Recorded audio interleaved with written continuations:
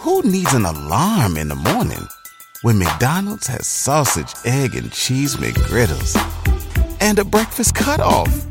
Ba-da-ba-ba-ba.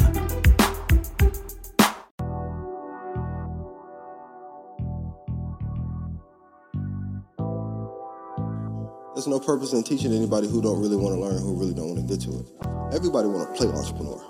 They don't want the sacrifice that come with this shit. Truly. Late nights, early mornings. You're going to lose friends, lose girlfriends, family going to call you crazy, not going to believe in you, then you make it, and then everybody going to be like, I'm proud of you, let me get some money.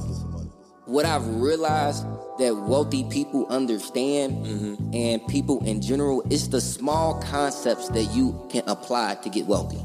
You don't gotta be super smart and gotta know all the intricacies of real estate or taxes or e-commerce or whatever, trucking, whatever it is. It's good if you want to be rich in that business, but you don't need to know that. You don't need to know everything. You just need to know small, basic concepts. And one of the smallest basic concepts that anybody can understand is get money, buy income. Get money, buy more money. I woke up feeling wealthy today. My bank account might not agree, but hey, that shit on the way. Me and my niggas laying brick on top of brick till we straight. If you the type that play the victim, you can't come in my space. You know this game ain't for the weak, it's hard to carry this weight. I keep my balance through the ups and downs, I'm never gonna break. You feel the purpose in my spirit when you look in my face. Cause this ain't a second I can waste, I'm putting food on plate. What up, what up, what up? What's good with it, wealthy people? You are now tuned into your favorite show, the Black Wealth Renaissance Podcast. I am your humble and gracious host, David Bellard, your brother on your wealth building journey, and I'm here with my brother from another, Jalen Clark. How you doing, bro? Man, I'm doing great, dog. I am amazing. Back in Dallas for a long haul now. I done ended my contract in Tennessee, so I'm great, dog. Out of Trashville, my dog? Yeah, man, out of Trashville, Tennessee. So it's feeling amazing, man. I'm really happy to get this episode started, man, because we got some great information we're about to go over, a topic that we have never covered. Facts. That I'm pretty sure a lot of people have never covered, but it's a great influence in our community. That's a fact. That's a fact. And these brothers are trailblazers in their own right. That is definitely a fact, man. And yeah, bro. So I'm excited as well. This is something I've been looking forward to for a while. But before we get started, gotta let them know, y'all please leave us a 5-star rating and review, and make sure y'all donate in the show notes so y'all can help us get our studio. We definitely appreciate it. Thank you. Definitely. And while we plug in a couple things, definitely want to let y'all know about the Black Men Summit coming up October 22nd. This is going to be probably a week after this releases.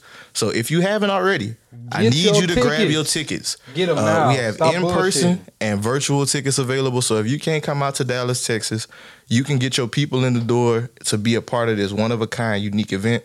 Only $25. You can stream the whole event. If you are available to come in town, we actually have just upgraded our itinerary. We're going to have 3 days worth of events now. At first, it was going to be 1 day. So now we're going to have 3 days.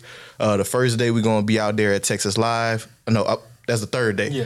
The first day, we're going to have a mixer with the women. Yeah, I know the women been looking, man. They've been like, man, y'all can tap all these black men going to be here town, and y'all ain't got nothing to do with the women. It's like, I still laugh at it. This is one older lady. She had hit us up, and she was like, I need y'all to get a list of all the single black men and hand it out to the women so we can have more marriage in the community. I was like, I don't think that's how that's going to work, but I mean, we could try, you know what I'm saying? We can try. Brothers, if y'all looking for women too, we going to have that the first day. The second day is going to be just for the brothers. With women, you are invited to volunteer. So if you want to come on through, you looking for them. Help you know what I'm saying? Actually get the production side of everything. Y'all can definitely help us out with that side. And then the third day, we're going to have Texas Live for the Cowboys game, and then a private boat party. So, man, Black Men Summit is going to be lit. If you haven't already, like I said, grab your tickets. The link to the Black Men Summit will be in the show notes.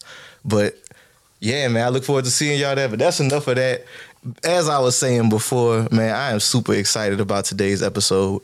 We got two brothers out here from Houston, Texas, man, that are absolutely doing something amazing. They have the first animation studio in Houston, Texas that just so happens to be black owned. Yes, sir. And they are I'm a fan of their work. As you can see, I got on the shirt, man. They own their own animation studio out here in Houston, and they are the creators of God Punch. and the creators of Studio Maho. I'm saying that correctly. Yep. We got Pat Thomas and Ayinde Hall. How y'all doing, brothers? What's going on, man? Happy to be here, bro. Yes. Doing great, man. I'm happy that y'all could pull up, man. I'm glad that y'all came out from the H, man. I know you mentioned it. Y'all came up for the pod, bro. Like I was telling Jalen, I was super excited about this. I've been an anime fan my whole life. I think Dragon Ball. Dragon Ball started me. Not Dragon Ball Z, but Dragon Ball. Yeah, man. Like it's one of those things. As Jalen alluded to it at the beginning, man. This is something that is big in the black community. I don't think absolutely. A lot of us always think about it, but how many of us when we were little kids was running home from the bus 3 o'clock trying to catch Toonami. Trying to catch Toonami. So I think it's so amazing that you guys have actually taken that influence and started to build your own business in that space. But before I get into it, man, I would love for y'all to just introduce yourselves to our audience and then kind of lead them into how y'all connected to start this. For sure. My name is Patrick Thomas. I'm a founder of Studio Maho. I'm a writer for God Punch. Co-writer for our other series that we're working on called Blade Titans. I'm from Natchitoches, Louisiana. It ain't pronounced the way you spell it, but we here, you know. But I live in Houston, Texas, and I've been there for going on 4 years now. Yeah, what's up, y'all? Ayinde Hall. I'm from Houston, Texas. I go by Yin Designs. Kokujin Creates on social media platforms. I'm the artist for God Punch, co-founder of Studio Maho. I do the art and I write for Blade Titans, and I'm the creator for that series. So, yeah. That's what's up. So I kind of want to talk about what inspired the idea of a anime anyway, a black-owned anime. So for me, when I was growing up, you know, like you say, I used to watch Dragon Ball all the time. Me and my little cousins, we used to like draw our favorite characters or whatever, and we used to like color on black, you know. Facts. Yeah, you know, you used to color on black, you know. As I got older, you know, my imagination kind of started to develop a little more, and I would do fan fiction, and I would just create a character and put them inside of another universe, you know, like Teen Titans, Naruto, Dragon Ball, whatever. But eventually, I kind of got to a point where I was like, well, this will never be canon. You know, it'll never be real. You know, like the writers would never acknowledge this. So instead of doing that, why don't I just do my own? You know, and at first it was like, okay, I just want to do this as something fun, you know. But after a while, like I started sending out the script to more and more people for the idea that I had. And they were like, okay, where's the next one? What's next? What's the next chapter? And I was like, wait, okay, y'all really like this. All right, this was going to be it. But okay, we could do more. And man, from there, it turned into one series. One series turned into two. And then that's when me and Ayinde kind of realized, like, this is just bigger than a series. Like, we could do so much more. Mm-hmm. And so we just had the idea to just say, you know, forget it. Let's go out and do a studio, man. So what brought up God Punch specifically for you? How'd you come up with that name? So with God Punch, I remember it was 2015. And I was still living at home in Natchitoches. I was preparing to move to Texas to start graduate school. And around that time, like, I was pestering God, you know what I'm saying? Like, I felt like everybody has a guardian angel. So for some reason, I was just like really pestering God. I was like, you know, okay, who's my guardian angel? And so I remember one night I fell asleep, and in the dream, like, there was like an actual angel that presented itself to me. And I thought to myself, like, somehow I knew, I was like, this is Michael, like the archangel. And I woke up and I was like, man, it would be kind of dope, like, if I wrote about this, you know, just from like my perspective. And so I continued to write, and eventually, you know, I kind of got like a synopsis together. But then I was like, okay, you need a cool ass name if we're gonna really do this. You know, you need something that's catchy. So I was like, God Punch. And I was like, God Punch. That's it. Quick, catchy, rolls right off the tongue. I like it. And we just kind of went from there. That's what's up. So, man, I think about the anime industry. I often look at it like from the business aspect of it. I think we kind of discount it as just cartoons sometimes, right. But I was looking into it, and anime is a $20 billion industry, bro. Yes. So, as some brothers creating their own studio, I wanted to ask, like, how have y'all started to tap into this industry? So, with it being like such a versatile industry, because I mean, you got to think like it's more than just the animation. Like you got the merch, you got the clothes, you got the video games, you know, you got plushies, you know, you got conventions, you know, things of that nature. And so the idea that we had for a studio was, let's try and touch a little bit of everything. So we continue to expand the studio and bring on people that, you know, have some experience doing this. You know, like we just brought on a good friend of mine's, Kisa, and she's, you know, in fashion school. And so I'm like, okay, you're in fashion school. I'm going to put you in charge of the clothing and the merchandise so you can design us some custom made outfits, you know, so we could really put that out there. You know, we got a great marketing team as well. So, you know, we got marketers who, okay, like I have a degree in this, you know, I'm not just cool on Twitter. You know, I really do this. They're the ones who are helping us come up with strategies so we can try and touch the masses. You know, we got actual animators who can actually create the content and bring it to life. We got artists, you know, and we also got assistants for the artists, you know. So it's really trying to put different people in a place under one umbrella so that we could touch everything and have like a lot of hands in a lot of different pots so we can try and get some of that money. Hey, that's what's up. And at State Farm, we're committed to uplifting Black futures. In collaboration with organizations like 100 Black Men and National Urban League, State Farm provides high school students with the opportunity to learn and apply best practice strategies for saving and investing, all while offering academic support, life skills, and exposure to college access programs to prepare these students for life after high school. Check out 100blackmen.org and nul.org to donate and learn more. Like a good neighbor, State Farm is there.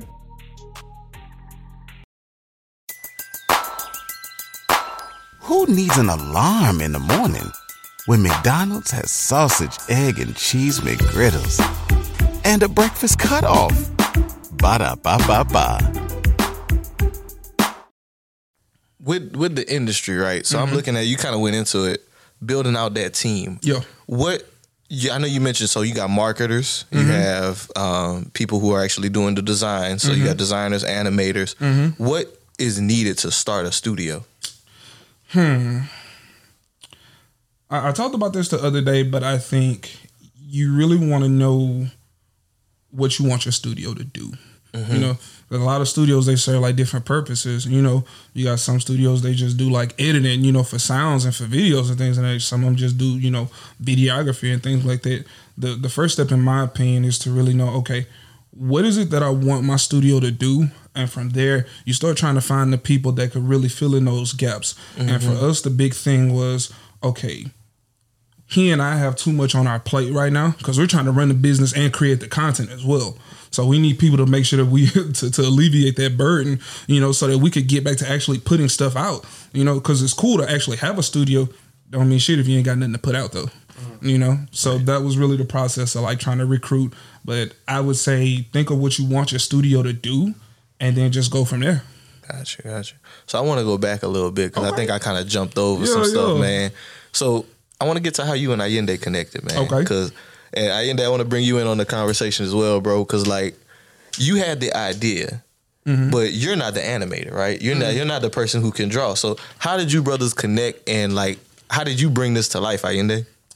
So when we used to tell this story, we both thought that he was the one that hit me up, like DM me first about a commission, which became the first, like the cover for our first chapter of God Punch, the one that's in color, not the one with the train, but the one that's in color. But I actually hit him up. It was a thread on Twitter of people just boosting work from artists, right? Saying, hey, you know, post your stuff under this thread and make a massive thread, and we'll just boost it out there so that, you know, if you guys are looking for commissions or any kind of work, people can find you easier, right? So I put my stuff under the thread. I had 2 hits, one from a guy that I didn't end up working with. I just, like, the style didn't match what I was doing. And it wasn't for an anime or anything. It was just some random commission. Then Pat was saying that he needed somebody to do a commission of a cover, right, for his series.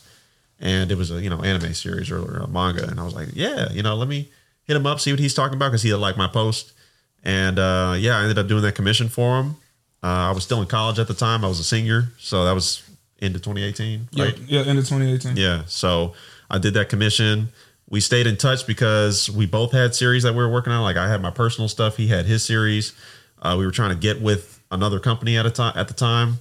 Turned out they weren't accepting submissions that year randomly. Like the 1 year we tried to submit, they weren't doing it. So we just stayed in touch. And then May of next year in 2019, I was about to graduate, and he hits me up. He's like, "Hey, can you come on and be the artist for this series, like just the actual artist for the series?" And I was kind of like in my dorm, staring at the message for a good 30 minutes. I was like, I'm about to graduate college, and I know I'm gonna be looking for a job. Do I really want to like be working on something while I'm doing that? And shoot, the rest is history. I took that leap of faith. Yeah, and we here now. We here now. It's 3 years later. So what made you accept it? I mean, that's always what I wanted to do, right? Like I went to school for fine arts, graduated in fine arts.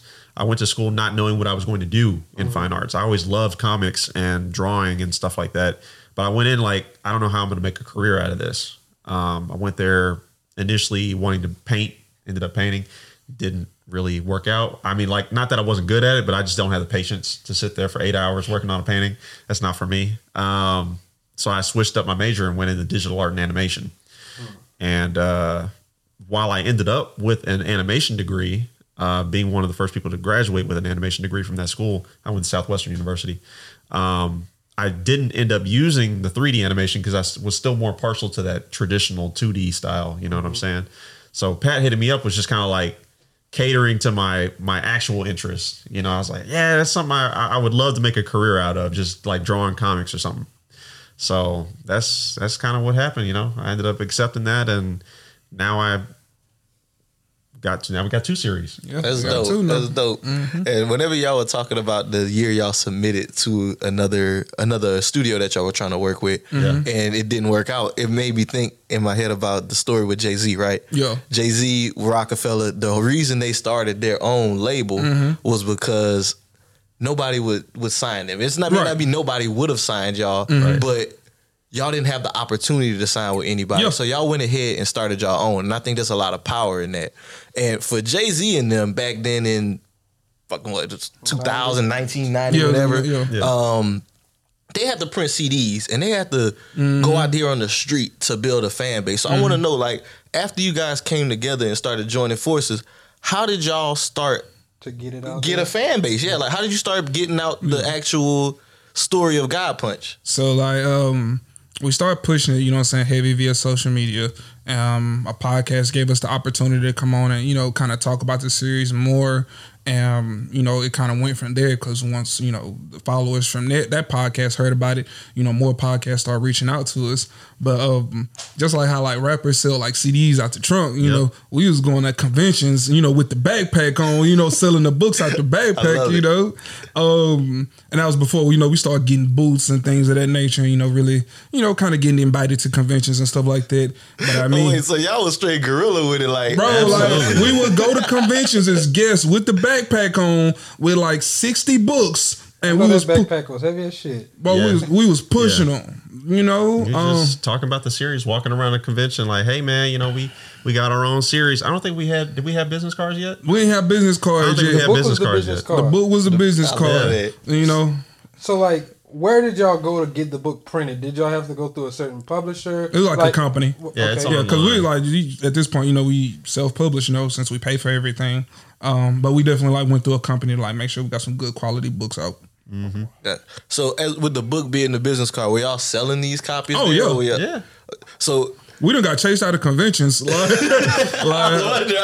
for real, like y'all just kind of walking around like, hey yo, look.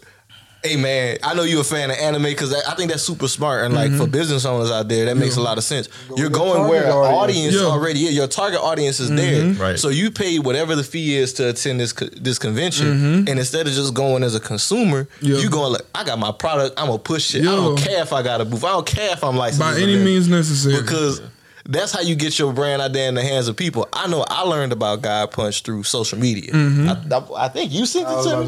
Yeah, Jalen sent it to me. I said, wait a minute. Some black people with an anime? Yeah. Nigga, I've been watching anime since I was a kid. Let me tap in. Yeah. I read the first chapter. I was like, oh, this is intriguing. Well, let me look when the next one coming out. You know what I'm saying?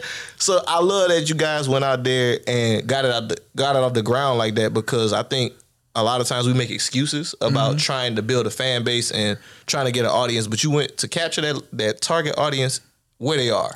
Yeah, I mean, for me, I've always been the type of person, I'll always challenge myself to say, well, how bad do you want it? You know, we got invited to New York to meet with like a pretty big publishing company at a convention.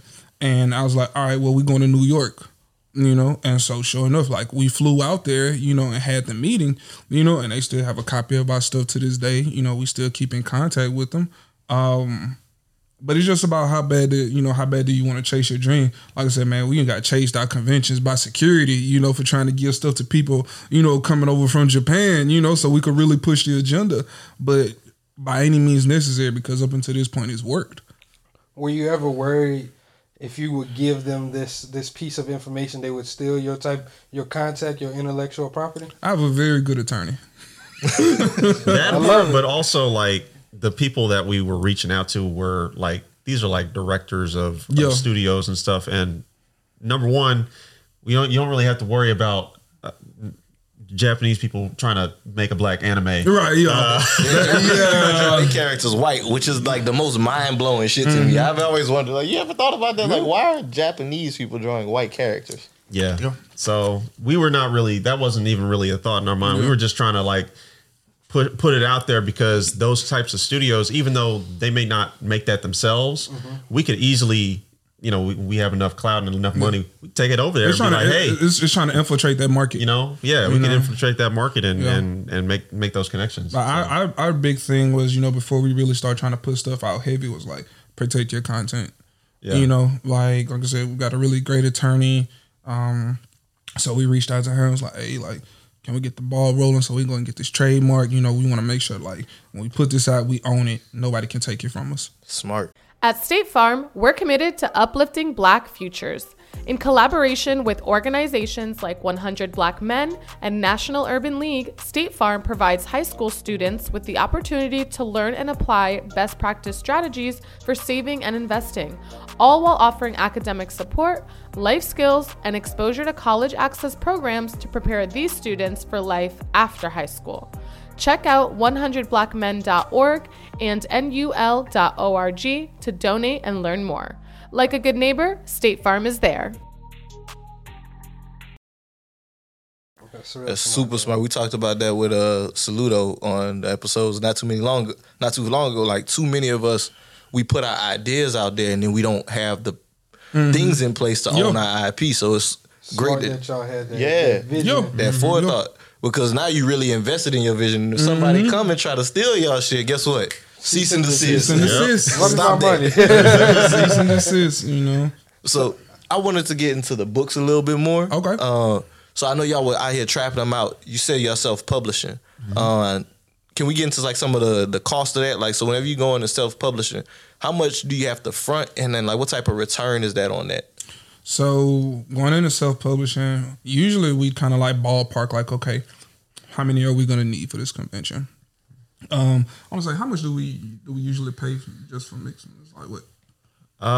Well, if you want to start out like how we started out with chapter 1, I think when we first did that, we had we only did like 60 copies or something. Yeah, like that. It was a small amount. We could easily pay for it. It only cost $80 or something like that. Yeah. To get 60 copies. Yeah. So that's what, like, it's like $1 something a book. Yeah. Something. Like $1.25, something like that. Yeah, real cheap. Yeah. So we had those made, and then it was up to us doing all the work on social media to like market it out there. Also, you know, like you said, going on the podcast, spreading the word out there, and really and then going to conventions, you know, spreading the word verbally, and people actually being able to see us as the faces of the series and not just online. Like, I don't know who made this. You know what I'm saying? So we really started picking up traction like once we got like the physical copies, because it's like, oh, I could hold this now. I could put this on my bookshelf. You know, and so like you said, you know, $1 and some change per copy. Then it's on us to, all right, how much are we going to charge for this? All right, well, maybe we could bring in, you know, a couple extra dollars if we charge for autographs, because we might be famous one day and somebody will appreciate that. You know, all right, well, we got to ship out now, you know? So, you know, a lot of the stuff that we did, man, it came out of pocket. You know, and even to this day, you know what I'm saying? Like, we're not, you know, as established as we like to be, as we will be in the future. So some of the stuff we doing is like, all right, cool. Like, hey, man, we got to pitch in, you know, we got to get it out there. And luckily, you know what I'm saying? Like, everybody on the studio is like, hey, man, we believe in it, how much you need, you know? Like, let's get it going. That's important, having a team that believe in your vision. Yeah. So there's a few things I want to kind of peel back from that. The first thing was you stated, you know, y'all started picking up traction whenever y'all got the physical copies. Y'all are actually doing digital copies as well, right? Talk about what was that like for you? How'd y'all find that website that would actually let y'all do the digital versions? Yeah, like on Webtoon. Webtoon. So we started releasing on this app called Webtoon. It's like a Korean app where they do like, you know, different original series and things of that nature. But with Webtoon, the beautiful part about this was like you could upload your own work there as well. And so I just learned about it because I read series on that website. And so once I started like, okay, like we could upload our stuff for free. We can continue to upload, and they have like a really, really big audience. Like, all right, cool. This will be like a place where we can gain some traction. So pretty much, you know, whenever we would try and push the agenda, be like, all right, cool. Well, we're selling them, but I mean, if you want, you know, you can go here for free and read them. You know, and you know, team of like a mixtape. Yeah, team of us be like, don't tell them they can go read it for free. But it's like, you know, I'm in it for the love of the game just as much as I am for financial security. And me, you know, doing it for the love of the game. I want you to actually enjoy the content that we make. You know, I'm not just trying to make $1. You know, it's important, you know, for you to actually like what we put out. I want you to like it because it's good, not just because it's black. Right. You know. I want you to support it, you know, as well, because I'm black. But my thing is like I take pride in my work, you know, and so I want you to support this because you like it. Me being black or us being black, that's only a positive. That's the icing on the cake. That's the icing on the cake, you know. It actually being good is what's important to me. So I kind of want to go deeper into like the actual anime side, right? Okay. For people who are not familiar with anime is just basically a Japanese version of animated content, right? It's animation from Japan. So there's also another part to it, though, what you were just alluding to, the actual manga, which is the comic form. The comic form. So can we just talk about some of the differences, how y'all bringing in some of the styling from the Japanese comics and the animations, but y'all also putting, you know, the black spin on it, like you said. We got representation where even on Naruto, right, they were like the Black Clan from Light. From the Cloud Village, the village in the cloud. Killer B being a rapper still like the most racist shit in the world. But he got cornrows, man. At least he had cornrows. He got cornrows. Like, he got a rap. Ubu and shit, like he had white hair that didn't even really go with it. So like it's cool that y'all got a sister with a fro, but you can also kind of see some of the influence. The influence. So kind of going to the styles and how y'all merged and meshed all of that. Yeah, it was really important to pay homage, you know, to this community that I'm trying to respectfully infiltrate. You know, man, I read this stuff, you know, I consume it. I've been consuming it since as long as I can remember, man. So me making sure that I do it right, you know, like that was super important to me. And I mean, even over there, you know what I'm saying, like they have different art styles, they have different writing styles, different paneling styles. So, you know, everybody puts their own twist to it, you know, but there's like a certain foundation that, you know, it's like a checklist, you know, it got to contain these things. So my goal was to try and, you know, hit as much of that checklist as I possibly can while making sure that, you know, the people know that we're responsible for this, we're behind this. What's some of that checklist? I was going. That's what I was about to ask. I would say, you know, definitely the black and white. You know, the way that they panel, you know, just kind of being in this industry, you know, you learn about the difference between Japanese manga and American comics, where in American comics, you know, it's more dialogue heavy. You know, the chat bubbles are like really big versus Japanese manga, you know, the art kind of tells the story just as much as the words do. So, you know, you don't get, you know, all those text heavy dialogue boxes, you know, maybe 2 or 3 lines sometimes, unless you're getting the info dump. But the art is what really sells the story. So it's making sure they're like, okay, I have to learn how to write like them too. You know, like I can't just tell the story like them. Like I have to adjust everything, and so I got the expressions on the characters need to tell part of the story. Exactly, and so I became a student of the game. We both did, and like that's kind of like the beauty of our friendship and our relationship, because it's like, okay, we had to develop that chemistry on, okay, how can we tell this story but make sure that like it really is influenced by them, and this is not like just some American comic, you know, in black and white. Gotcha. And then like some of the other differences, I know the hallmark differences. I never started to think about it. Is God Punch read the same way as traditional Japanese manga? No. Is it the right to left versus left to right? So when we did God Punch, like originally I wanted to, but something happened. I think we were told that like we wouldn't be able to like actually like take it to a publisher in America if it was read like that. So we did it, you know, left to right. Yeah, it's left to right. Yeah, we did ours. We did God Punch left to right, and I mean, we just kind of stuck with that format. Now, like Blade Titans, our second series, that one's right to left, because at that point we were like, you know what, we just gonna do it ourselves, and we're gonna do it how we want to, you know. So well, and also it was for a contest. Yeah, it was for a contest in Japan. It was for the Shonen Jump contest, and that criteria, it had to be right to left. Right to left. So once we started it that way, it was like, well, I'm not going to go back and read 60 pages in left to right format. We might as well just keep it right to left. And like he said, since we're self-published now, it doesn't matter. Yeah, so we can do it however we want. Mm-hmm. That's dope.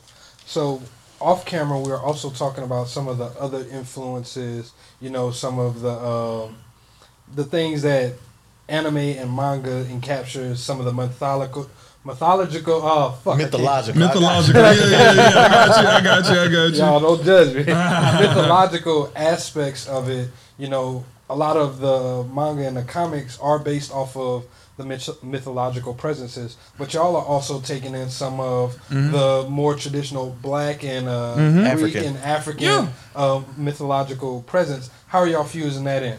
So, if you went on a road trip and you didn't stop for a Big Mac or drop a crispy fry between the car seats or use your McDonald's bag as a placemat, then that wasn't a road trip. It was just a really long drive.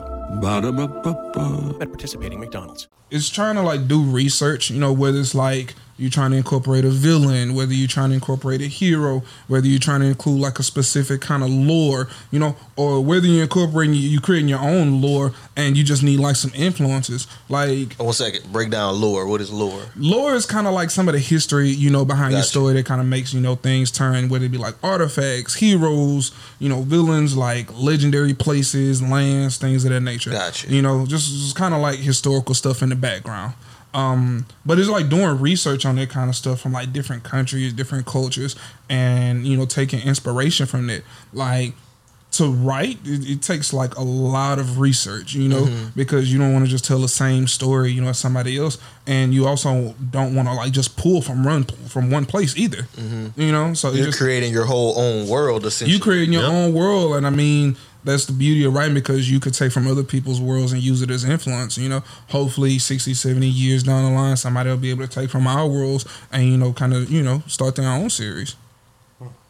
And I kind of want to get into the animation styles. Some of the things that y'all were telling us was like the actual fighting sequences and everything. That's based on real life martial arts. Yeah. How do y'all research that? How does that come about? Can y'all kind of explain that to the audience? Cool. You want to take it? Yeah. So like, Rakuten helps me be a smarter shopper and save money on just about everything. They have all things you need to buy, whether it's home essentials or a self-care treat just for you. With Rakuten, I get cash back on clothes, groceries, travel, and much, much more. Even better, you can stack cash back on top of other deals, like store sales and credit card points. In case you're wondering, the stores on Rakuten are the ones you know and love, and lots of cool ones waiting to be discovered. When it comes to savvy shopping and saving money, Rakuten is a no-brainer. It's free and easy to join. Just go to Rakuten.com now or download the Rakuten app today. That's Rakuten, Rakuten. For God Punch, I know that you have a few different styles that you want to put in there. For me, I mean, we do the same type of research. So it'll start with, okay, we got this character and we want them to fight like this. So we know nothing about that fighting style. We got to go to Google. We got to go to YouTube. We got to go, like you said, it's a lot of research and it's a lot of digging because Google is vast. The internet is vast. You're not going to get the answer you need just by like the first couple of links that pop up. So you go through 6, 7, 8 pages on Google, find, all the resources that you need, compile them into like a notes app, which is what I normally do. And then study it. You got to respect the craft enough to, when you want to pull something, it has to be authentic. Right. So, for fighting styles, that's what we do. Go on Google, go on YouTube, watch videos of fights. Yeah. Sword fighting, like Blade Titans has a lot of swords and stuff in it. That I pull from real history. Like those swords are real in history. And even the people who created the swords were real swordsmen. There's some mythological stuff behind there, right? But because that's not from where I'm from, I gotta go do the research. So that's how it goes. It ain't easy. You can't just get out there and pick up a pen and decide. I just start writing some shit and you get the idea. Yeah, quick, you get the right? ideas, but like if you want to do it right, you want to do it effectively, like you got to do your homework. Like you really got to become a student of it, and that process it teaches you to respect the craft. I got you. The idea is free, but the execution gonna take some work. That's the important part. That's a bar. You can't just execute for free. That make a lot of sense. Now, I kind of want to get into the animation side of it some more too. Yeah. So I know it started off as a manga, right, for God Punch and Blade Titans. So you're drawing these, just a lot of paneling, right? So I want to talk about how do you take these comics and turn them into an actual anime? Yeah, like how you take this and bring it to life. Yes. So like the panels. What's good about like Japanese manga is that the way that you do paneling is different. Like Patrick said, from how we do comics in the West. The sequential art style is different. The way they tell stories is different. So it's a lot easier to be like, okay, well, for this scene, like, we had 6 or 7 panels on this page just setting the scene, like a character walking or something like that. And we'll pull those panels together and be like, okay, visualize how that sequence would look in an animated format. So we have a creative director, executive producer, Lamard, who will do storyboarding. So take the panels from the comic and create basically like I said, storyboard. So it's like paneling, but it's the actual scenes. So it's like a sequential order of the scenes? Yes. So it's a big sheet, big document, and it'd be like, for example, for God Punch, Percy sitting on the ground. It's got description underneath each of the panels for each scene. And it may have, storyboarding is interesting because you have to take into account how the camera's going to move and stuff like that. So there's like arrows saying, okay, the camera's going to pan this way. We're going to have this kind of music playing in the background. There's a lot of little notes for each scene so that the animators can easily decipher what's going on, and then they can translate that into moving pictures. So, gotcha. So even with anime, so I didn't even know there was camera angles. Yeah, that go into this. I thought you might have just put it into a little program and then it did what it did. So how do you actually animate something? So if it's 2D animation, like the way it looks like hand drawn, right? That the way that camera angles work is there is a camera in the program, but everything is 2-dimensional. It's not a 3-dimensional space where like if you watched something like Despicable Me or something like that, that's all 3D. That's a 3D space. Everything is sculpted. The characters are sculpted. It's like working with clay, but in a program, right? And there are actual cameras you can move around. Now for 2D animation, there is a camera, but it's always facing in one direction, right? So the way that you can kind of, sometimes they mix them, right? So you'll have the characters will be 2-dimensional and the backgrounds will be 3D, right? You can put the 2D characters on top of a 3D model or something like that for the background. So if your backgrounds are super complex or something like that, and you need the camera to actually maybe pan around the whole character or something like that, you will have to draw all sides of the character moving around, but the background can be created 3-dimensionally in a program or something like that. Okay. So there is ways to mix it. There's some people don't like 3D animation because sometimes it just doesn't mix well. It looked kind of wonky. I watched Attack on Titan. And, sometimes like, I think it's like season 2 they tried that shit, and it was a couple scenes where it looked kind of weird, blending 3D now. Now they're getting a lot better now that the technology is getting better. The techniques that they're using to mix the 2D textures and stuff on top of 3D objects is getting a lot better. So that's why you see, maybe if you've seen like Jujutsu Kaisen or something like that, a lot of their backgrounds are 3-dimensional. They're not 2-dimensional. They're just painted over in the 2D style to make them look 2-dimensional. So now, when it comes to animation, right? How many people are needed to animate something like that? Because I was telling y'all off camera, like I've heard stories of like the Japanese manga, the people that are animating these shows, how they work really long hours, and it'll be like a team of maybe 10 people just sitting there drawing all day. How many people does it take to bring these things to life? I would say it takes, I mean, you could do it with one person. It's just going to be a lot on that one person. Right. Ideally, you'd want to have like a pretty nice sized team so that everybody could share the workload. And, everybody does different parts.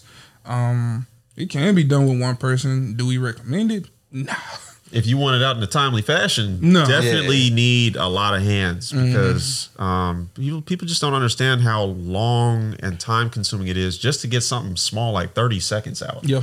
Right? Like 30 seconds in time terms is like, okay, that's quick, right? Yeah. But you got to understand that like animation is usually animated by frame, right? So 30 seconds is what, like it's 20. Usually it's 24 frames per second. So you do 30 times 24. That's how many frames go into 30 seconds. You have to do the math. Hey, man, where you get this big highlighter keys, man?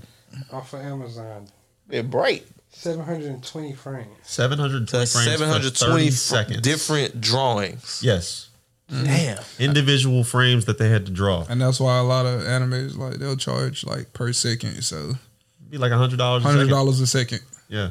Really? 100 a second. So it could be a lucrative field, which is, ideally, why we want to tap into it, aside from like just want to, do our own stuff. But the money is there, it's just, getting the exposure, getting the people by. Yeah, so I mean, if you do the math, what I'm saying, like $100 a second, typical anime episode might run for like 22 minutes and 50 seconds.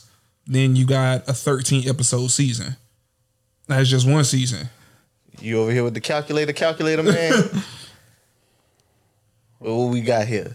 Because you talking $100. 1370, 1300, 1,370 frames. That's seconds, whatever. That's just for one episode. Times $100. God damn. Now you got to multiply that by like a 13 episode season. Nigga, that's $1 million off of what? Yeah, that's why a lot of studios they don't really pay their animators like that, because when the way it works in the industry is a studio will take on a project, right, and they operate in the red until they make that money back from how much it costs to create the anime. So a lot of studios they operate like on the edge of being in the negative. Yeah. You know what I'm saying? And so that's why animators bear the brunt of the work a lot of the time, because they're the ones in charge of getting it out. Corners get cut sometimes because you got to get it out in a specific time for you got deadlines, and they may be working on multiple projects at one time. Sometimes studios, if they're big enough, they have multiple teams that they designate for each project, but it's still just a ton of work. Yeah. So 24 frames a second is mind blowing to me. I couldn't imagine so like you're drawing basically each little increment of a movement, Absolutely. Each increment. So now I kind of want to ask, when it comes to having a team, right? We talk about SOPs sometimes on this podcast, like standard operating procedures. So whenever it comes to an animation style, is it a way, or is there things that y'all put in place to make sure that it's consistent across the board? Because, your animation style may be different than somebody else's. So how do you make sure that it looks consistent, especially in that team environment? I think for us is all about team building and rapport and making sure that we work together. Like our animation department, we'll get in the Discord one day and like all of them are just in there drawing. you know, but they're also responsible for different things, you know, like somebody be working on backgrounds or another person might be, you know, working on characters, you know, but the goal, even with them drawing, is to make sure that, like, okay, I understand his art style, he understands mine, you know, trying to be someone in the middle. They understand his art style since he's the one who's actually writing the characters out, you know, but that also comes from, like, him doing the character sheets too, you know, so they know, like, okay, like, this is what this is supposed to look like. I have to keep on working until mines look like this. Yeah, there's like every character that ends up in an anime is going to have a character sheet. So it's different expressions, different angles of the character that the animators can basically use as reference while they're doing the anime. And they also will do practice, right, and learn how to draw the characters consistently, so that anybody that's working on it, it's at least close, right? Yeah. Throughout the entirety of, you know, the animation process. But then at the end, there is a person or people that are called cleanup artists, and they'll come in and make sure that everything is very consistent. Like all the lines are clean, and the characters look exactly the same all the way throughout. So that's their job, is to just, like, once the frames are almost done, they're like in the rough animation phase, and like they look pretty much done. Then somebody comes over and basically traces over the lines, makes them clean and stuff. So, damn, that's what's up.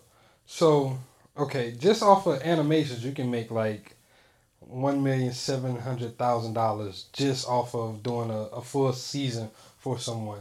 I kind of want to get into the other ways that you can make money as well. Different streams of income. You talked about the plushies. You talked about the merch. You talked about video games and things like that. What do you guys see for a studio? Is it, how do I say it? Maho. Like my hoe. Studio Maho. So, like, what are some of the streams that y'all are focusing on? Because I know at the beginning you said it, you know, you have to figure out what do you want your studio to do. For us, the foundation of Maho is the manga, the books. You know, that's what we want right there. But aside from that, it's doing novels as well. So taking, you know, the manga that we did, translating it to novel format, because now I can get paid twice off just the same thing story that I've already. Yeah, the same thing. Because some people might not want to see the pictures. So if you don't want to see the pictures, cool, I get it to you in a book. You know? And so now I'm killing two birds with one stone, because I don't have to write nothing new. All I got to do is take it from here and write it like that. And I'm reducing the workload because I don't have to draw everything. You ain't got to draw nothing. All I got to do, copy, paste, edit, and make sure it sound nice. So the books, and then on top of that, of course, the animation as well. And then, I mean, the clothing, the plushies, anything else? Well, just merch in general. Yeah, just merchandise. Like, because plushies would count just in the merch. Yeah, in the merch. Yeah. You know, group, we got keychains, we got stickers, we do, you know, just like little stuff. Anything that we can put our stuff on, you know, whether it's like, you know, canvas prints, you know, pillows, just anything in the merch room, we do that too. We also stream. You know, we have a streaming platform. We're on Twitch, so we, you know. We play games and stuff like just, it doesn't even have to be related to what we're doing. It's just the team is marketable too, right? Us as individuals are marketable. So us playing games on Twitch, you know, that's another stream of income. It's just trying to do business, but it's trying to make sure that, like, we enjoy being here. You know, because I mean, if we are a studio and, you know, the primary goal is to produce like media, you know what I'm saying? Like, yeah, like creating content is fun, you know. Like, yeah, you know, we're trying to monetize it. We're trying to bring in revenue from it. Trying to bring in a significant amount of revenue from this, you know. But in the end of the day, we're just two guys, you know, that like to write and draw, you know, and that's the foundation of it. So, have you guys been to some of the conventions and kind of spoken to some of those execs and figured out what's the timeline to become profitable? How much work did they actually have to put in?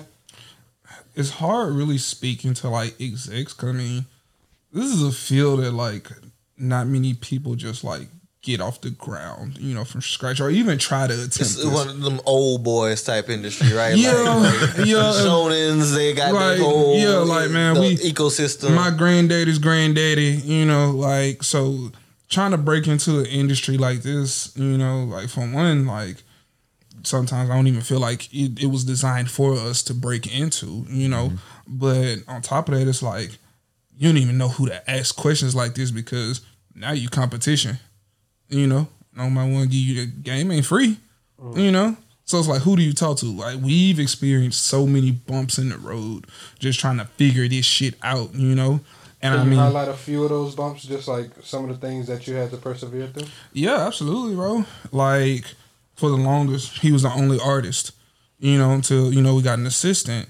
And so with him being the only artist, it takes a lot to just get content out consistently, you know.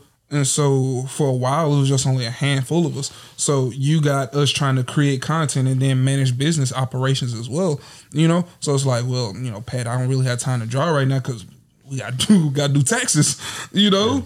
And so it's just stuff like that, you know, or like trying to, you know, go to different states for booths and things like that, you know, so we could try and, you know, touch like, you know, a different region of the country. And you get rejected by a booth just because they don't know who you are. You're not big enough yet, you know? Like, those are just some of the things that we've been having to overcome. Like, when I tell you, like, a lot of the success that we've had comes from, like, unorthodox means. Like, I mean it, you know?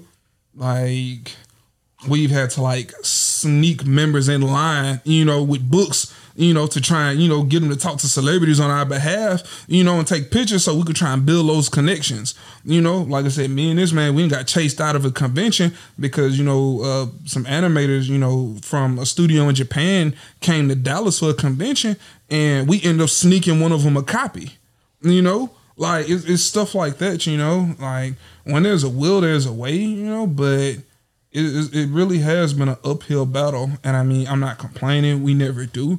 But it is not easy. Yeah. I mean, like you said, wearing all them hats early on, like, you know, I draw, but I did our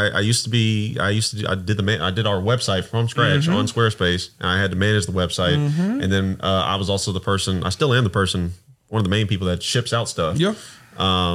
You know, buying all the, designing our merch, buying all of our merch, you know, because we don't get it all from one place. Yeah.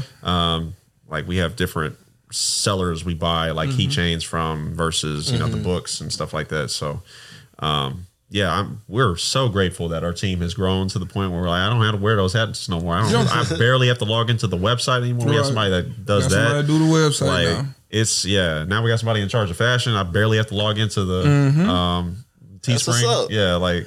Yeah. So what does it look like creating that company culture and getting that buy-in? What did y'all have to do to really get people to see that vision and then also to get them to constantly execute? Before they came on the team, they were fans, you know? Because, I mean, a lot of people want to be a part of something, you know? And when they see it, you know, from the outside looking in, you know, it's like, oh, this is great. I really want to be a part of this, you know? And so, like, of course, you got to be selective. I mean, with company at this point, you can't just hire everybody that submit an application, you know? You just take anybody. Yeah, you just take anybody. Exactly, you know?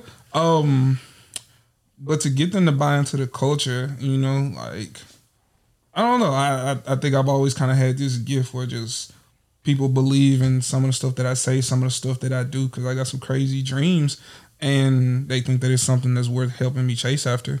And so far, like, I've been extremely grateful, you know, would not be here without everybody, you know, but just creating that culture is really just, you know, kind of making sure that everybody gets that rapport with one another. Like you say, you know, we like to stream video games, you know, stuff like that. So we'll be online, you know, playing video games, you know, like pull up a couple of drinks or whatever, and, you know, we just shooting the breeze or whatever, you know, or we travel to these different conventions together and we'll get an Airbnb, you know, so we all just hanging out, you know, cooking, you know, stuff like that. Playing it's like games. a retreat, it's but like it's still focused business. Like, Yeah, we're really family oriented, and that's the kind of brand, that's the kind of business that I wanted to create. So by me being that kind of person, like, the team, they follow that lead, you know, and so we were real welcoming, you know, to anybody that walks through those doors, you know, because they're always gonna have a say in who comes through. You know, I never let anybody on that, you know, the team was like, I don't know about this, Pat. You know, so creating that culture is just by us spending time together, and then we all have like mutual interests. You know, everybody likes video games, or like anime, or like fashion. You know, we like going out, cooking, things of that nature. You know, so off rip, we all have similar interests, and that's the foundation. For us getting together. Yeah, connecting outside of business talk, you know what I'm saying? Yeah. But even during business talk, I mean, the way that our meetings and everything are structured is still very much like family oriented. Everybody gets to talk during the meeting. You got something to say, raise your hand, say something. It's not just the executives or the people at the top that are talking and everybody else just listen. The important point, the important thing for me is like everybody having a voice. Like if you're gonna follow us on this crazy ass journey, then you got to say something. What happens, and I always got an ear to listen. Gotcha. I love it, man. Like building out that culture is super important, especially like whenever it comes to a young company. I mean, we're ourselves, we're still a young company, and building culture is extremely important. I love that you guys have that with your team, so that like as you continue to grow, they'll continue to have that buy-in. So I have to ask this question: for these people, is it like salary type stuff, or is it?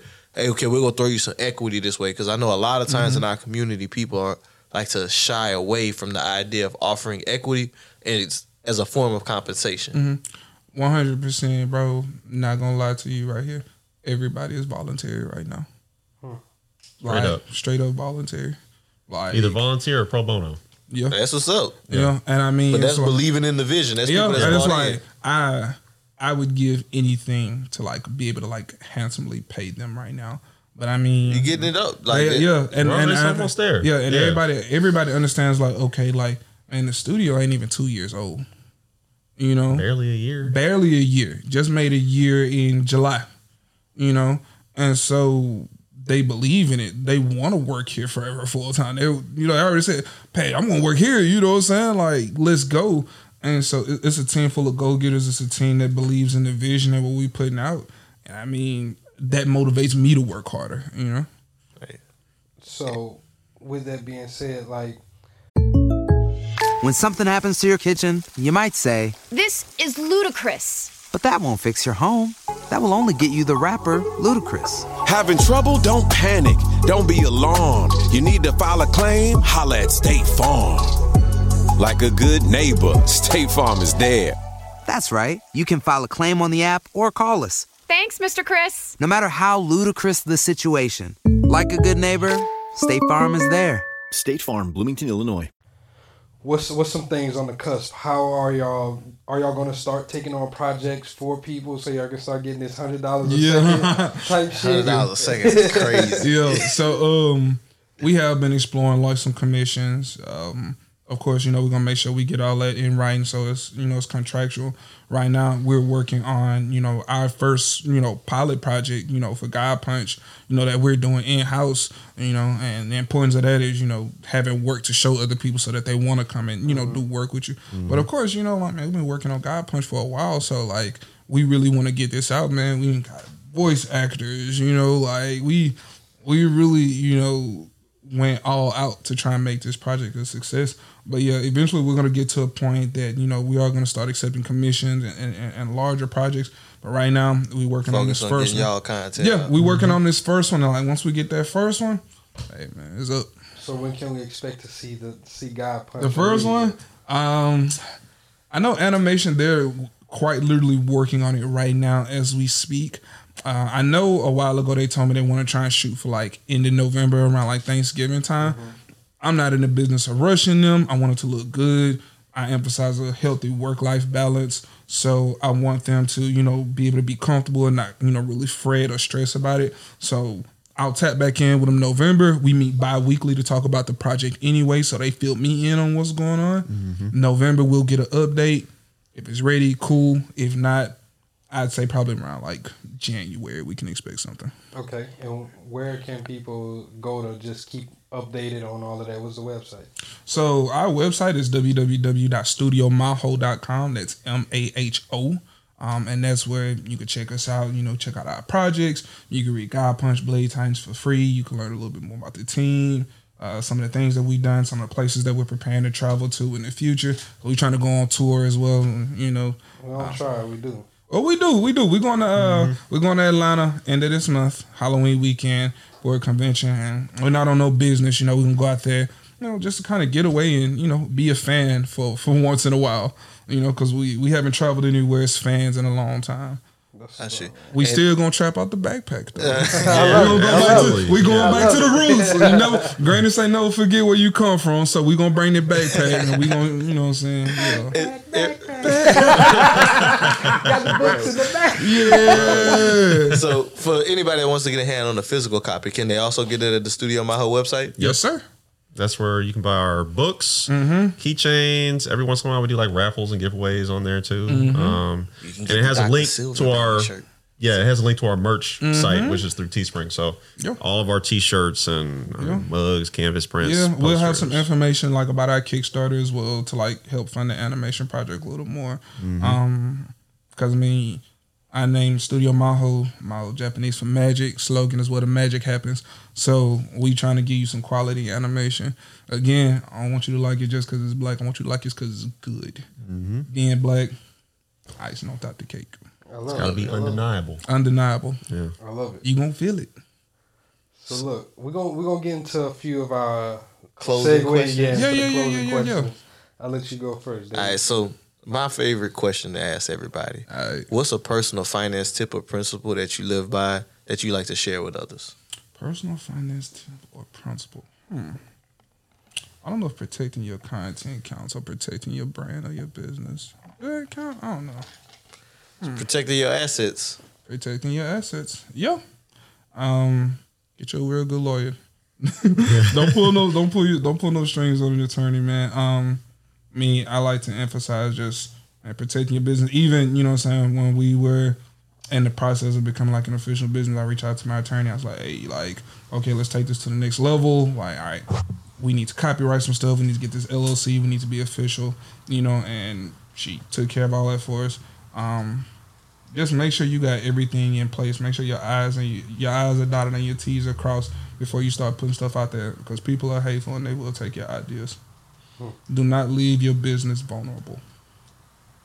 Yeah, for me, definitely document everything that you that you buy as a business. Document and keep copies. If you buy anything, if you just go to lunch on business, that counts. You know, like facts. Just literally document everything. Like I think we just recently got into using like spreadsheets and stuff just to be really diligent about everything, because we may just be on a trip, but you know, claim them deductions. Claim all them things that you can put on your taxes, you know? So, I would say definitely be real diligent about your expenses, because that is very important at the end of the day. That's a fact, man. As Carter told us on, episode 178? 9? Oh, 77. One of them two. But taxes are like one of the biggest expenses of our lives, and being business owners is one of the easiest ways that we can lower our tax liability. Like, just the things you just mentioned. You can write off dinners with all of y'all. Y'all going on this trip. That's a write-off, right? Y'all may be going to be a fans as part of it, but as long as y'all discussing business and y'all working on it, y'all go in on a Friday and leave on a Monday, as he taught us on that episode, you can wrap the whole weekend. The plane tickets, the Airbnb, all these things can be tax deductible. So I do appreciate you mentioning that, because y'all know we ain't trying to give Uncle Sam no more money than we already giving. He take enough as I'm telling you, man. I be looking at my check a little hot. I be like, hey, bro, you ain't gonna sit down and work with me. I ain't gonna lie. I'm working as I be in front of a computer 60 hours a week, bro. And y'all just come in here like, you could take a fourth of my shit, dog? Right. Cut me some slack. Yes, sir. But Jalen, your questions, my dog? I'm trying to remember my first question. I ain't gonna lie, bro. I'm fucking up, man. Damn, boy, the tequila done got you. He got me. He always sitting sideways. I feel like Paul Wall right now. So I know my last two questions. Okay. Sorry, audience. We're just gonna skip this one for right now. My second question I normally always ask is, what is the way that you're building wealth to leave a legacy for your family? The idea for us is to continue to grow each individual department. Like I told you, like we got fashion and merch. We got manga. We got the animation as well. The idea is to produce significant amounts of income from all three of those, because at the end of the day, it's all under one umbrella. If I can make 6 or 7 figures from all of those, well, I mean, that all come to us, because it's all Studio Maho, So the idea is to create 6-7 figure, industries out of everything that we're trying to do under the Maho umbrella, and just continue to pass that down to our kids, Because once it's going and once it's established, money gonna make itself, because there's a need for the content. There's a need for what we're trying to do. And as long as there's and as long as there's a demand for it, like getting established is the hard part. Yeah. Once you establish, hey man, we just gonna keep on passing it down. The goal is to become immortal, and I know I'm not gonna be here for forever, but as long as something that I've built is here, I'll never die. I love it. So I'm gonna let you answer that. You kind of segue into that last one. Okay. And I also remember the first one. So we're good. Yeah. So like Patrick said, like a lot of the other streams of income will really just go sit in the bank account for the most part, because to get reinvested into those businesses, but once we're established, like the main streams of income will make more than enough for the business to thrive. Those other streams are just here for residual assets here and there, and also we talked about this recently, that we may explore the idea of a parent company, that if we ever decide to branch out into any other significant business ventures, they're all under one parent company that we own. So. That's dope. Okay, so I'll jump back to the first question. Yeah. Okay. First question is: are you frugal or are you a flexer? Man, I'm a flex. I ain't even gonna hold you. I mean, flex responsibly. That's my thing. I mean, I ain't never been, with them big old diamond chains, stuff like that. Like, they ain't never been. Need the bust down. They ain't never been me. You know what I'm saying? Like, I like to be subtle, but that's just my own personal style. But I mean, like, I grew up in the Cash Money era as a kid. Watching Birdman, Manny Fresh, and all them videos. My daddy was a stoner too. So I mean, I kind of grew up watching that and wanting to be that, but I also recognize the importance of living within your means, and sometimes living below your means, so that you can retain most money that you possibly can. So it's doing within reason, but I mean, I like to dress nice. I like to look nice. I like to keep myself up. I like to treat myself to nice things, because I didn't necessarily have them when I was younger. Daddy was a stunner. Don't mean he was mine. I just like to take care of myself, man. To me, I guess I never really considered it being a flex. I just considered it, all a part of self-care. You look good, you feel good. And for me, when I feel good, I'm able to operate at my best. Okay, then. Coach Prime. Yeah, I'm low-key the same way. I mean, I like to look nice and stuff too. We flex in different ways. We do, yeah. Flex in different ways. Like, I think, Patrick, you really like shoes. I love shoes. There's we have certain things that we'll flex on, Mine is my equipment. Okay. You know what I'm saying? I got to make sure I got the best Dexter's equipment. lab up in his office, man. Like, you walking there like NASA or something, bro. Like, I'm a PC gamer, so I gotta make sure my equipment is tip top. I just recently upgraded my setup and everything. I didn't do nothing super crazy. I didn't blow thousands of dollars on it or anything. You talk to his equipment, it just come to life like a transformer. Yeah, nothing like that. Nothing that crazy. Like I'm the type of person I'll upgrade things, one at a time. I'm not going to upgrade everything at once. Yep. I got a nice new setup because that benefits me as a person that works at that workstation all day. Mm-hmm. It looked nice too, though. Yeah. You know what I'm saying? So it's like he said, it's like flexing within reason. You know. Mm-hmm. I like my stuff to look good. I like myself to look good. Mm-hmm. But at the end of the day, I am smart with my money. Yeah. They say if you can't pay for it twice, you probably shouldn't be buying it. Shouldn't be buying it. Yeah. Also, as a face of a company, it's important to look good. Yeah. If you're gonna be the one out there, on camera, you're gonna be the one talking. It's important to keep yourself up. And everybody want to do business with you. You out here looking raggedy. You got big old 90s Steve Harvey suits on, you know.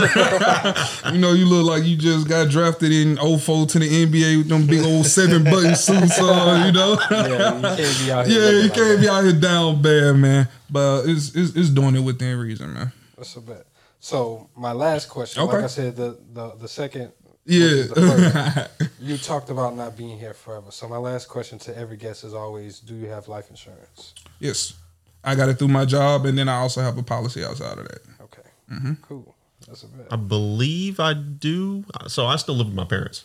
Okay. So I want to say that I do have life insurance. I'm pretty sure I do. Okay. Well, I need you to double check. I'm a double check. I'm a double check, but I'm pretty sure.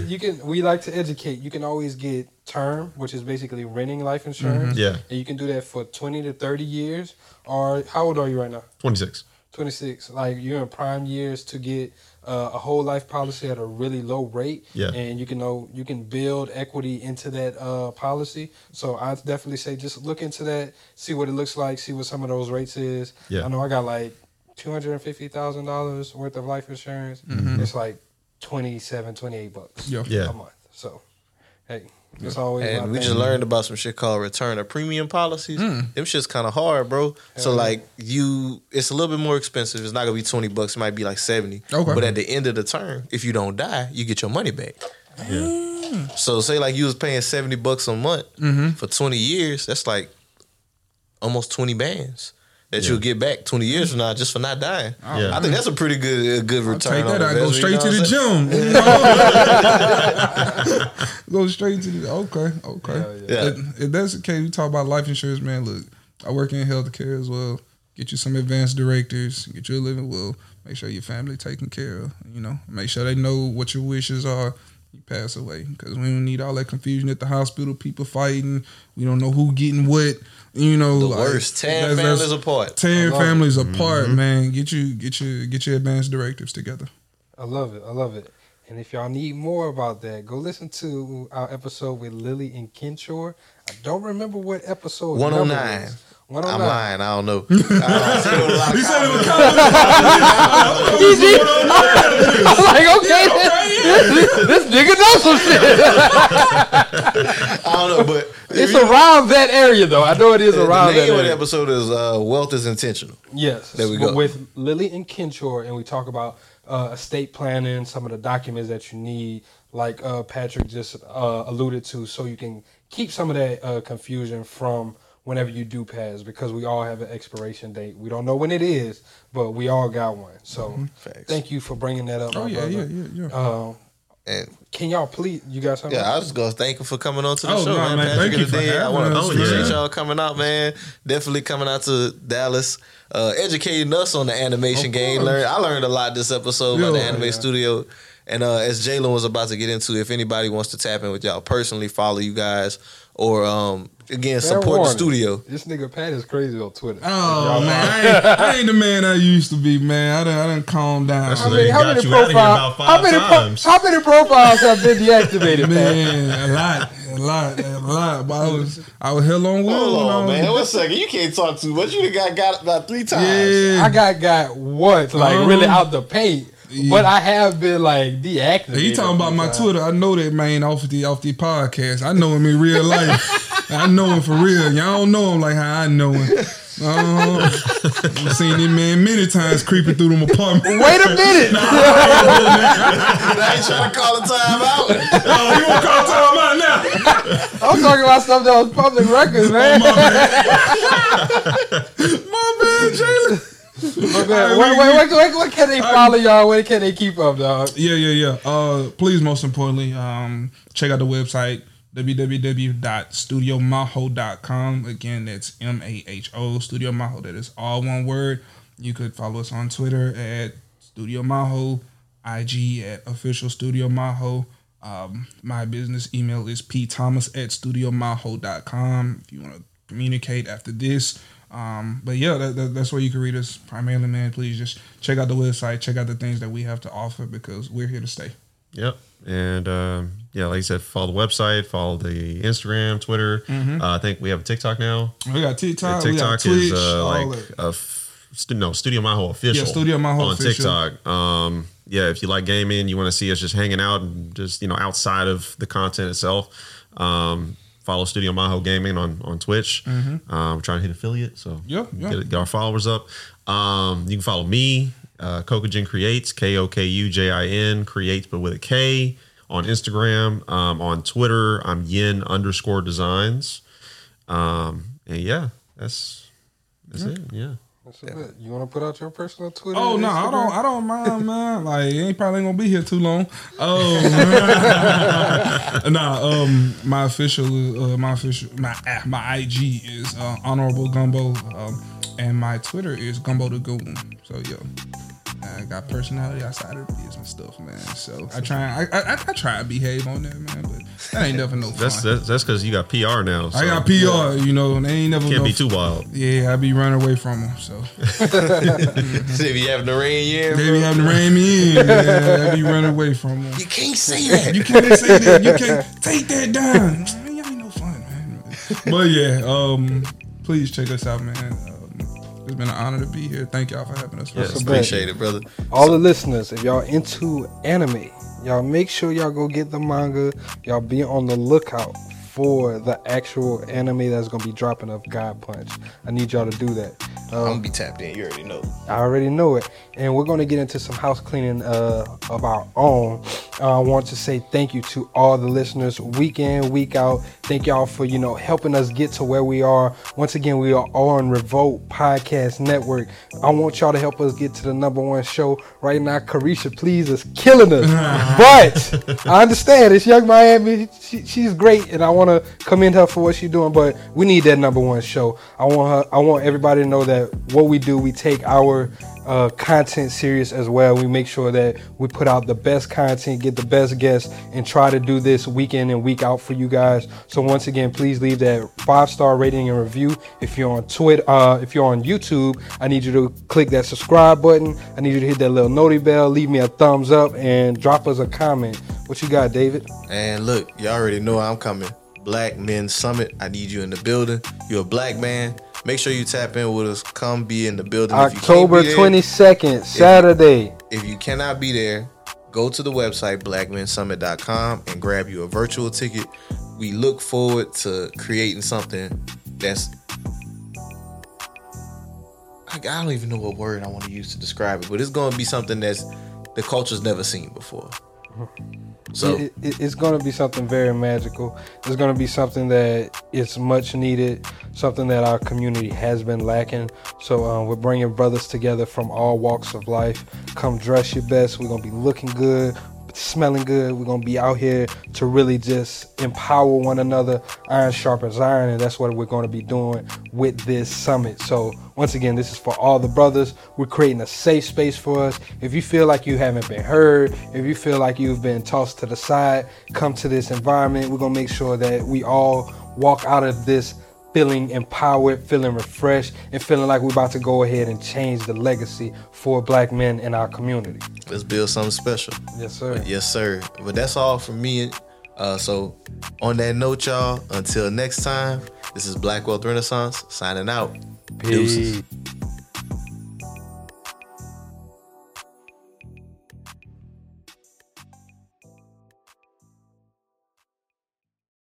Hey there. Ever thought about what makes your heart beat a little faster? Oh, you mean like when you discover a new track that just speaks to you? Yeah. Or finding a movie that you can't stop thinking about?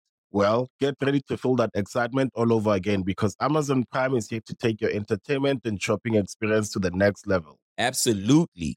Prime isn't just about getting your packages quicker.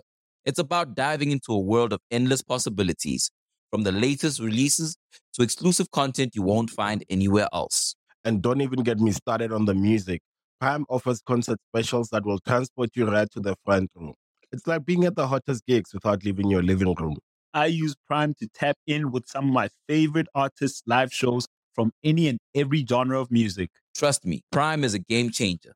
It's like having a personalized superstore and entertainment hub right at your fingertips. So why wait? Head over to amazon.com/Prime and start experiencing entertainment like never before.